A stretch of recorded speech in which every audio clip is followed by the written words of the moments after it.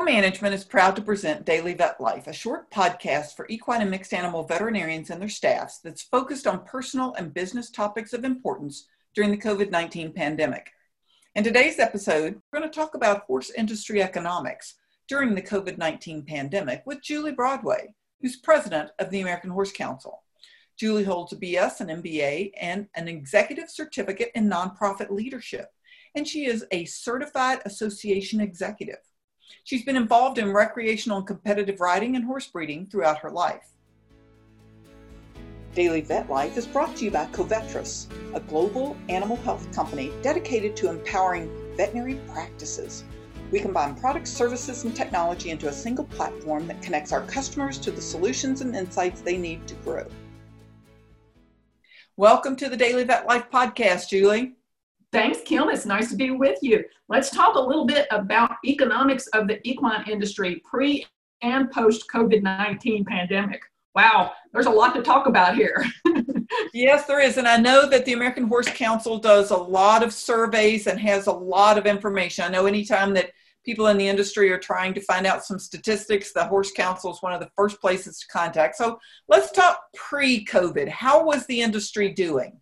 Okay, so let's back up and put it in a little bit of a historic perspective. Back when the streets of America had horse-drawn carriages and horses were being used to till the farmland every day, day in, day out, the equine population in the 1920s was about 25 million horses. That's a lot. But with the advent of the car and industrial revolution, by the 1960s, the number of horses had dropped to 3 million. That seems really low. When we fast forward to 2005, which was one of our previous economic impact studies, the study showed us we had 9.2 million horses in the U.S. We did another study in 2017, and not surprising, we had gone through the 2008, 2009, what we called at that point the Great Recession, and we had dropped to 7.2 million horses in the U.S. But the good news was the industry was really thriving, and we were contributing $122 billion to the national economy. So although despite less horses, we were really booming and we were doing well. It was not what some felt like was a return to normal pre-recession, but we were still in a really, really good place. And we were seeing gains. We were seeing breeding come back. We were seeing growth in enthusiasm. The study told us that 30% of U.S. households contained a horse enthusiast. That was an amazing statistic for us. So it tells us that there's still a lot of relevance and a lot of interest in our industry and in the horses. And we've seen some sectors of the industry really take off. Equine-assisted activities and therapies. That sector is booming. It's one of our fastest growing sectors. It's really been embraced by the veterans who are returning and using that as a mechanism for them to re-socialize and get back out there. But we're also seeing it really being embraced in some medical circles too, where they see the value that it brings to children who need that kind of trunk control or other kinds of practices that a horse can bring to them. So we saw, pre-COVID, we were seeing things really, really coming back, and I think very, very strong. Now, COVID hits. Whew. So I'm not saying anything that's going to surprise anybody. We saw cancellation of events, races, horse shows, that kind of thing. We saw social distancing, which caused clients not to be able to go and see their horses, which was frustrating, emotionally, socially frustrating. And we saw volunteers who couldn't go to centers or to rescues and sanctuaries. We saw fundraising come to a halt in a lot of areas for these nonprofits.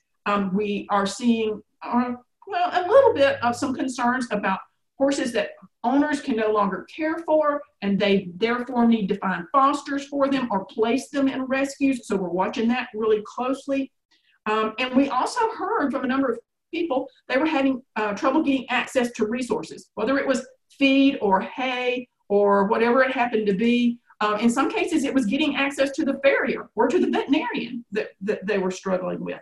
So having said all that, we actually did a survey It's been out for a couple of weeks now, so it's really, really early in the process. But we sent a survey out to about 1,500 people across the industry, asking them to tell us what were the economic impacts, what were the pains they were feeling from COVID-19.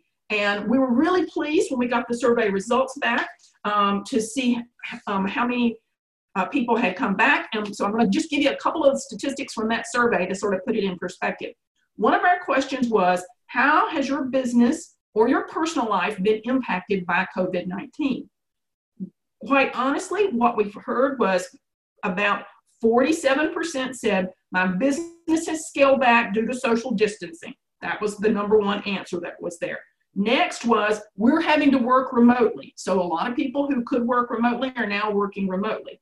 We heard about equal measure that my salary has been reduced or my business has been closed, and so I have no revenue stream, and people are concerned about that. Then we had a little bit of split between people who'd been laid off and people who had been furloughed, and all dealing with, okay, what does the new reality look like for me? How am I going to cope with this? So that's sort of the picture that we got when we were asking people how they had been impacted. Our follow-up question was, okay, as the American Horse Council, what can we do to help? What type of assistance would you really be in need of? Surprisingly, 40% of the people that replied to this said, I'm okay right now. There's other people who have greater issues that you should help. And we said, okay, what does that look like? And it was, tell me about how to get a small business loan. Tell me where I can get a grant. Tell me how I can get some disaster relief. Tell me where I can find hay or feed or those kinds of resources. Can you tell me fundraising ideas? Can you help me by providing a consultant who can help me look at my business model and tell me what I need to do over the course of the next few months to get through this thing? And then lastly, can you help me with volunteers? So we've been providing weekly newsletters and webinars to tell people where to find all these things and to give them some guidance. I think later this week, you're going to talk to Brian Brindle from my staff. He's our expert on all of the financial assistance options that are out there. If you have questions about health or regulatory things, call Cliff Williamson, our Director of Health and Regulatory, can help point you in the right direction for that. And of course, we've got good contacts all over the industry from all kinds of places that have got different answers for some of these things that people can take advantage of.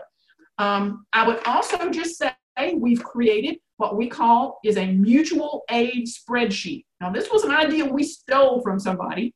And what this is it's a giant spreadsheet that state horse councils or other organizations can post on their website, and people can go there and say, I need X. And someone else can post on the opposite side, I have X that I can supply to you. We put the two together. So it's all about making the networks and making those connections and neighbors helping neighbors. Well, that is a lot. Is there a specific take home that you would like for especially the veterinary industry to take out of all this information? Yeah, so my takeaway for them today, Kim, is that we know there's challenges ahead, and I think we can get through this if we all just work hard and make sure that we're being kind and being generous and being neighborly. And for veterinarians, I really want to encourage you to consider volunteering or giving some of your time to a local event, a rescue, or a therapeutic riding center. Those are the areas that we're seeing the greatest need right now, and they sure would appreciate any love and any manpower you're willing to offer them out there, folks. Well, that's some good tips, and we really appreciate it. And thanks for joining us today, Julie. And we had talked to Julie yesterday, and we will talk to her again tomorrow. Thank you for joining us for this episode of Daily Vet Life, and thank you to our sponsor, Covetrus. Please rate, review, and subscribe to the Daily Vet Life on iTunes, SoundCloud, or Stitcher. Follow Equimanagement on Facebook, or send us an email at kbrown@aimmedia.com. Daily Vet Life is a production of the Equine Podcast Network, an entity of the Equine Network.